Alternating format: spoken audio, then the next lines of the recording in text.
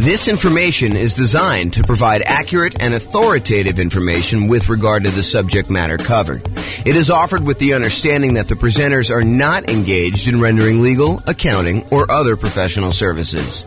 If legal advice or other expert advice is required, the services of a competent professional should be sought. Welcome to the Elgin Real Estate Investing and Real Estate Financial Planning Podcast. Learn all about investing in real estate in Elgin, Illinois, with a combination of real estate financial planning and modeling with numbers specific to Elgin, plus syndicated, more generalized recordings of live and pre-recorded real estate investing classes. Not all of them specific to Elgin. Be sure to stay tuned after the podcast for a message from our sponsors. Well, good morning and welcome, everyone. I am your host, James Orr, and this is another class in the series on Deal Alchemy. Deal Alchemy is the somewhat magical process, or seemingly magical process, where we move returns from one of the areas of return that we get with investment properties to more than one. And sometimes we're trading a couple for a few, or one-to-one, but we're really just moving returns around. And today's Deal Alchemy class is about converting cash flow to debt pay down. And you're like, what? Wait a minute, James. Most of us prefer to have cash flow. So why are we taking cash flow and we're trading it in exchange for debt pay down? Well, because by doing so, it gives us a higher return in both dollars and return on initial investment. So there's one reason why you might want to consider kind of moving the return from cash flow to debt pay down. So we're going to jump into it. This is part of the series of classes we're doing on Deal Alchemy. I think last week we talked about improving cash flow. I think we did through lease options, if I'm not mistaken. I think we did lease options last week, where we used a new strategy and we changed how the returns got kind of moved around in the different areas. So alchemy, for those that don't know the definition, this is the dictionary definition of alchemy: a seemingly magical process of transformation, creation, or combination. And really what we're talking about doing here is we're talking about magically moving the returns from the 4 different areas of returns plus the reserve return we get when we buy investment property. You've got appreciation, the tendency for property values to increase over time. You've got cash flow, kind of like you take all of your income from the property, from rent and anything else you're doing with the property. You subtract out all of your expenses, including taxes, insurance, your mortgage payments, maintenance, your property management, like all of those things, vacancy, all those things get subtracted out. And what you're left over with is cash flow. Then you've got debt pay down, the amount of the loan that you're paying down every single month on that particular property. And then you've got the tax benefits of owning the property. The cash flow from depreciation is what we call it. And then in addition to all of those, in order to prudently make an investment in rental property, we do need to have reserves. And so when we have reserves, we could take those reserves, we could set those aside. And because we're using them to make sure that we are able to maintain and own that property conservatively, then we can actually put the small return that we're earning on those reserves as part of the overall investment. Because you need the reserves in order to make the investment, now we can actually include the return we're earning on those reserves as part of the overall return that we're earning, okay? And you may have seen me kind of display this in this format, where I talk about appreciation, the property values going up, cash flow, which is all the income minus all the expenses, debt pay down, which is paying down the loan, the tax benefits or the cash flow from depreciation, and then plus the return you earn on reserves. And then we have a total in the middle. And we can have this visual show both dollar amounts that we're earning, how many dollars in appreciation we earned, how many dollars in cash flow, how many dollars we paid down the loan, how many dollars we're getting from the tax benefits, and how many dollars we earned on the reserves. Or we could think of it in terms of the return on something, the return on our initial investment, or the return we're earning on equity, or the return we're earning on true net equity, like the equity we'd have after we sell the property and pay all the expenses, like real estate commissions, closing costs, capital gains taxes, depreciation recapture tax, like all of those things. When you subtract all those out, then we have what is left over, true net equity, and we can calculate returns on those as well. So let's talk about moving cash flow to debt pay down. And you may be surprised as to what happens here. This is kind of interesting. So instead of choosing to emphasize cash flow on investment property, let's say you do a 15-year mortgage instead. If we had gotten a 30-year mortgage, our cash flow would have been better. The payment on a 30-year mortgage is usually lower than the payment on a 15-year mortgage for the borrowing the same amount. And you also get a slightly better interest rate when you do a 15-year loan versus doing a 30-year loan.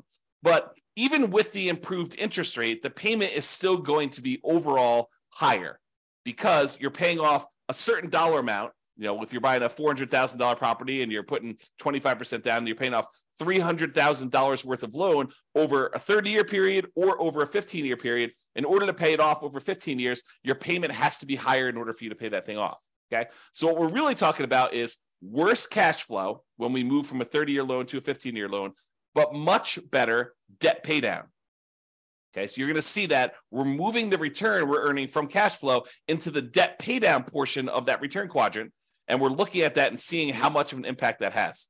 Now, the dollar amount for appreciation and the tax benefits, the cash flow from depreciation, they stay the same. If you think about it, you're buying the same property in both situations, right? So if you're buying the same property, does the type of loan you get on the property impact how much in dollars the property goes up in value?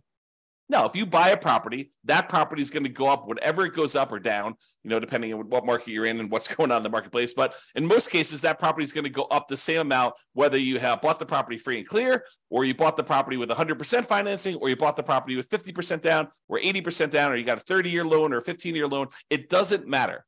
If you buy a $400,000 property, as an example, and it goes up 3%, that means that it went up $12,000. It doesn't matter what loan you had to do that, okay? Now, in addition, when you buy a property, the price you pay originally, after you subtract out the value for the land, the value of the building we can depreciate for residential properties over 27 and a half years. So again, that doesn't matter what type of loan you got or how much you put down.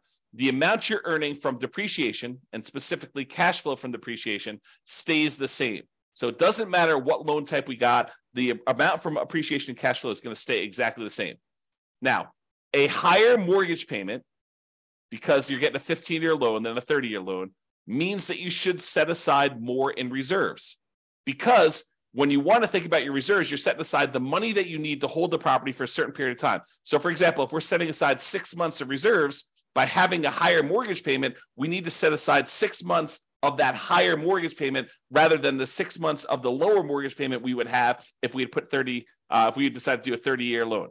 Okay, so the higher mortgage payment means you need to set aside more for reserves. That ends up changing the amount you have in reserves and therefore the amount you are earning on the reserves. You know, if you have $10,000 in reserves versus $8,000, then the amount you're earning on those reserves actually has gone up a little bit. Okay, that just makes sense, right? Now, the dollar amount for cash flow, for debt pay down, and for the reserves changes, right? Our cash flow is actually going to go down a little bit. The amount we're paying down on the loan is going to go up a little bit, and the amount we're earning on reserves is going to go up a little bit. The dollar amount for the appreciation and cash flow from appreciation, they do not change at all when we switch from a 30-year loan to a 15-year loan. And I'll show you this visually here in a second. Now, more reserves also means that we have more in the denominator when we're calculating our return on investment calculations, okay? Because we count the reserves as something that we needed to invest in order to buy the property. So in order to go acquire property, we definitely need the down payment amount. We definitely need the closing costs. But what I'm telling you now is you also should set aside the reserves you need in order to prudently own that investment property. And by putting that reserve aside, then that should count as part of the amount of money you needed to make the investment in that rental property. So that needs to be included when we do our calculation for return on investment. Anyone who is using like someone else's spreadsheet, not the world's greatest real estate deal analysis spreadsheet that automatically does this for you, but anyone using these other spreadsheets, you're analyzing your deals incorrectly. Another way of saying it is you're lying about your returns. If you think about it, if you're using someone else's spreadsheet and you're analyzing a deal and you're saying, look, I'm getting this return, and you're not including the amount you need for reserves in your return on investment, you're basically saying, you know, either one or two things happening. Number one is you're actually saying that you can make this investment without the reserves, which you cannot. I mean, the lender's going to require reserves. So that should tell you something, that they're going to require it if you go do the thing.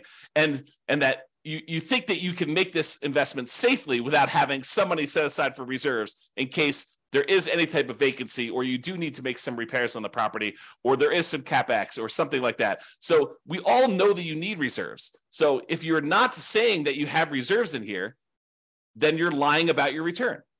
So you have to include the reserves on there in order to make a true calculation of what your return on investment is. Doing it any other way is lying about your return. It's inflating your return.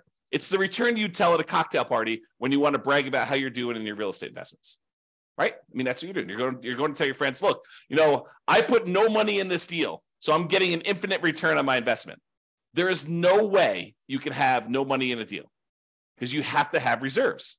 So you're always going to have something in the denominator. Okay? All right. Enough of that little side tangent there.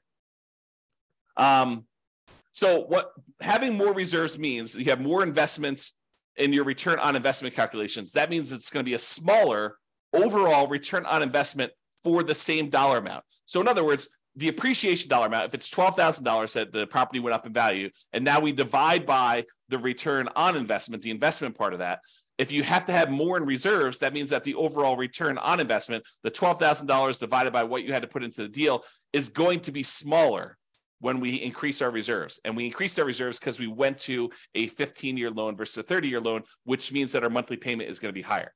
Okay, so let's look at this visually and see what's going on here. So this is where we have the traditional rental. We have this amount in appreciation. We've assumed it's $11,011 per year. Cash flow is $2,330 in the first year. The amount you pay down in the loan is $2,779. The tax benefits from the cash flow from depreciation is $1,700. Okay, so these four plus the amount you're earning on 12 months of reserves at 8% is $2,203. So the total amount you're earning is $20,023. That's your return by buying this property in the first year. Now, by going and converting this and this is a 30-year loan, by going and converting this 30-year loan to a 15-year loan, we're going to change the return from cash flow. Your cash flow is actually going to go down a lot, and your debt pay down is going to go up a lot.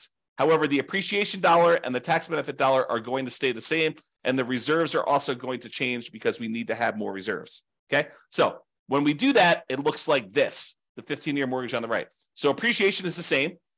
The amount in cash flow went from $2,330 positive, about $200 a month, to now it's negative $4,024. And you're thinking to yourself, James, that's crazy. I went, almost $6,400 worse by doing this 15-year mortgage. Yeah, you definitely did. But where did that return go? It went from cash flow down to debt pay down. And you'll notice it's not one-to-one. It's not like you move $6,400 down in one spot, so you obviously go up $6,400 in another spot. It is not a one-to-one correlation. You don't get $1 by moving it from one spot to another. Sometimes it's a lot more. Sometimes it's less. Okay, so you got to go and look at the math and see what happened here. So now we went from earning $2,779 paying down the loan, so now we're paying down $10,551. Just by changing from a 30-year loan to a 15-year loan and the slight changes that are related to that. The one change that's probably most predominant is the fact that your interest rate is a little bit better on a 15-year mortgage than on a 30-year mortgage. Okay, so now the tax benefits also stayed the same. They're both $1,700. And because we had to increase our reserves, we went from earning $2,203 to earning $2,762. Okay, so that's about $500 more. Now, overall, the return went from $20,023 for the entire thing, all 5 areas of return, when you had the 30-year traditional rental. Now it's going to be $22,000 even. So you increase your overall return by about $2,000 just by changing the loan. But the characteristics of the investment are very different, right? Is this when we talk about the return quadrants, a lot of times we talk about the 2 top ones tend to be market specific, market dependent, and they tend to be more speculative in nature. Do we really know that a property is definitely going up in value next year? No. we're speculating that we're going to see appreciation on the property. And if you came to the class yesterday and watched the video yesterday, I went through all the data for the last 133 years, showing you what the chances are of you seeing positive appreciation in the marketplace. Okay, so the top two quadrants are speculative. We don't really know what appreciation is going to be. We're speculating that it is going to be going up in value. It could go down. It could stay the same. It could go up. It could go up more than what we're estimating. It could go down more than what we're estimating. Really, we don't know. It's speculation. The same thing is true for cash flow. And a lot of people, especially newer investors, want to argue with me. They're like, no, cash flow is fixed. I know the rent I'm getting on my property, and I know the amount of my expenses. And I'm telling you, you do not. Rents change over time. Sometimes rents go up. Most of the time, rents go up. However, rents can go down. You could have gotten really lucky and got really high rent last year. And this year, because your tenant had to move out, you had a vacancy, your tenant got evicted right between Thanksgiving and Christmas, and you tried to re-rent the property between Thanksgiving and Christmas, and you did not get the rent you thought you were going to get, and now rents are lower. Or there were unexpected repairs on the property, and instead of having 10% set aside for maintenance, you needed 20% set aside for this year. Cash flow is speculative as well. Okay, so these two top ones are more speculative in nature. The two bottom ones are more certain in nature. The debt paydown one is a contract between you and the lender. If you make the payments as agreed, you get this return. It is not dependent on what the market does. The property values can go up and down. It doesn't matter. You're getting that debt paydown. Your cash flow can go up or down. It doesn't matter. You're getting this debt paydown return. So the bottom ones are more certain, less speculative in nature. In some cases, we would say they're as close to being guaranteed, in quotes, as you can get without them being guaranteed. Okay. The tax benefit one, unless they change tax code and they change how depreciation works, and they don't allow you to have the retroactive thing that you had, the grandfather you in on any properties bought before this date, unless they change that too, you're getting this tax benefit. Okay. That's a certainty based on tax code. So these two bottom ones are less certain. So what we just did by going from a 30-year loan to a 15-year loan is we moved away from more speculative returns to more certain returns. Now, sure, the cash flow can still change, right? This number can still change. It can get a little better, it can get a little worse. But this number is now more certain. So we've moved some of our return to being more certain than before. Okay? And the return on reserves, those are somewhat speculative as well, depending on what you're investing in, right? We've assumed you're earning 8% return on the reserves that you have, and that's you assuming that you're investing in whatever you want. In most cases, I think a lot of folks are going to invest in some type of index fund and have some type of ratio where they're going to keep a certain amount liquid in savings and then a certain amount in addition in backup reserves, where if they had to access it, they have the money available, and that's how you're earning that return. Okay? So if we look at those returns, that's what happens in terms of dollars. Now let's look at it in terms of what the percentage return on investment was.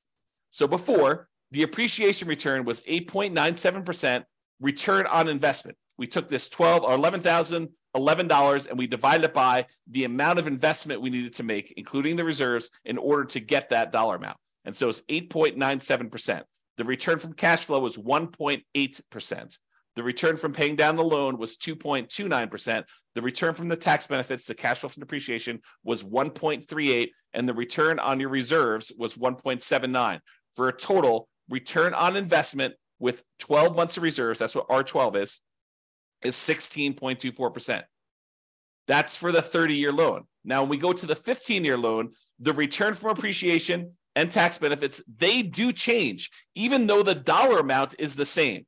The dollar amount is still that $11,000 or the $1,700, but because the amount we have as our investment, we increased our reserves, so that amount went up. The overall return actually went down a little bit. So appreciation went from 8.97 to now 8.49. It dropped a little bit, not because we're earning less in dollars. In fact, we're earning the same in this case, but overall on all of returns, we're earning a little bit more. But because the amount we had to invest increased the tiniest bit from that extra reserves. Okay, so the overall appreciation rate went down a little bit.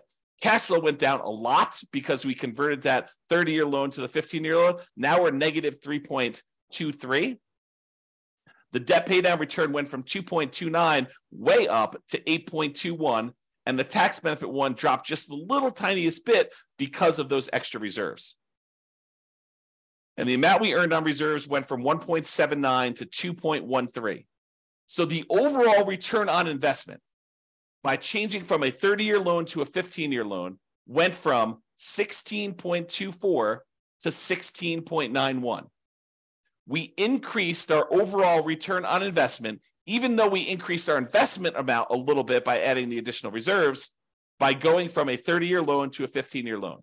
And that is why, even though the overwhelming majority of real estate investors, especially newer investors, are hyper-focused in on cash flow, and I think it's partially because they believe that that's what's going to get them to financial independence fastest, when that may not exactly be true. We'll talk about this in another class, but the idea is they think that they're going to use the cash flow in order to be FI, when in fact, some of the properties that they're going to own will probably be their cash flow properties, but other ones are going to be used as rocket boosters to get higher returns. Then you're going to either sell or refinance, or in other words, get rid of those, use that money in order to then pay off other properties. That tends to be one of the faster ways to achieve financial independence using real estate.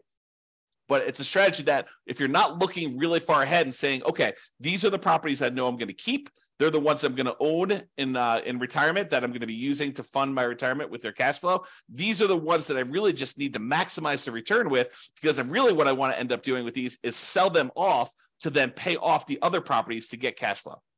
So you need both in most cases, unless you're just willing to, buy the properties you need and let the cash flow increase over a long enough period of time.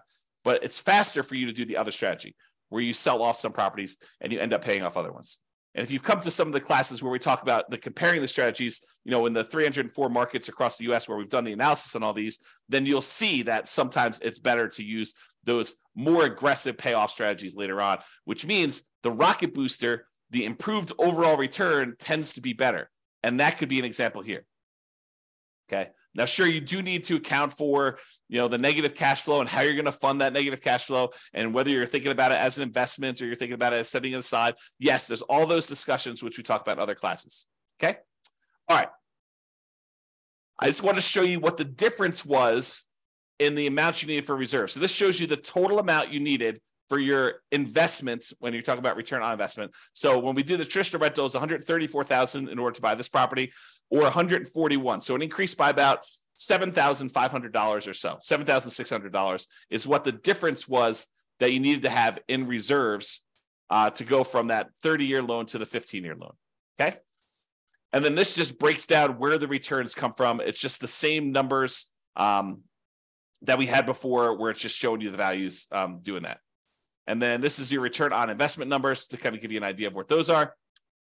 All right. So in conclusion, we can utilize deal alchemy to modify where the returns are coming from. We can move the returns around. We could say, hey, let's give up some appreciation in order to have improved cash flow, like we talked with lease options. Or we could say stuff like, let's give up some cash flow in order to improve debt pay down and improve our overall return. That's what we covered today. And there's other variations of this, which we'll cover in future classes on deal alchemy. One example, the one that we did today, is changing the term of the loan, 30-year mortgage to a 15-year mortgage, to see how that changes things. And moving returns is not always a one-to-one change. You don't get a 1% improvement in debt pay down in exchange for giving up 1% in cash flow. Sometimes it's more than one, sometimes it's less than one. And reminder, returns are different. They have different characteristics. Some are speculative, some are more certain, some are cash now, which is the right-hand side of the quadrant, some are cash later, which is the left-hand side of the quadrant. So they have different characteristics, which changes how the overall investment acts. One of the things that I don't think a lot of people realize, especially people coming in new to real estate investing, is that not all real estate investments are the same, and that you can change how you approach the investment, and it changes, absolutely changes how the returns are balanced, like where they are. Is this more of a speculative play? Is this more of a certainty play? Is this more of a cash now play? Is this more of a cash later play? And that not, if you go out there and you say, I made a real estate investment, your risk characteristics of making that deal can be very, very different than someone else doing a different deal, even though you're both buying single family homes. All right. So deal alchemy can do more than just change the numbers. It can change the characteristics of the investment. And sometimes this changes more than just the returns. Sometimes it somewhat indirectly can impact the investment in the return on investment calculation, like we saw with reserves here. All right, that's all I got. Hope you guys enjoyed the class. This has been James Orr. Have a great weekend, everybody. It's Friday, and we will see you all on Monday. Bye-bye for now. With home prices up, mortgage interest rates up, and rents up, but not quite enough to counteract the higher prices and interest rates. Cash flow on rental properties in Elgin is harder than ever. Book a call with the Real Estate Financial Planner to apply our proprietary 88 strategies to improve cash flow on your rentals. See the show notes for a link to schedule your call and improve your cash flow today. If you're a real estate agent, lender, or professional in Elgin that wants to help our real estate investor listeners, consider reaching out to learn about collaboration opportunities with this podcast. We'd love to add more value to our listeners by having you assist our investors buy, sell, and finance their real estate investments. See the show notes to schedule a call to discuss collaboration opportunities.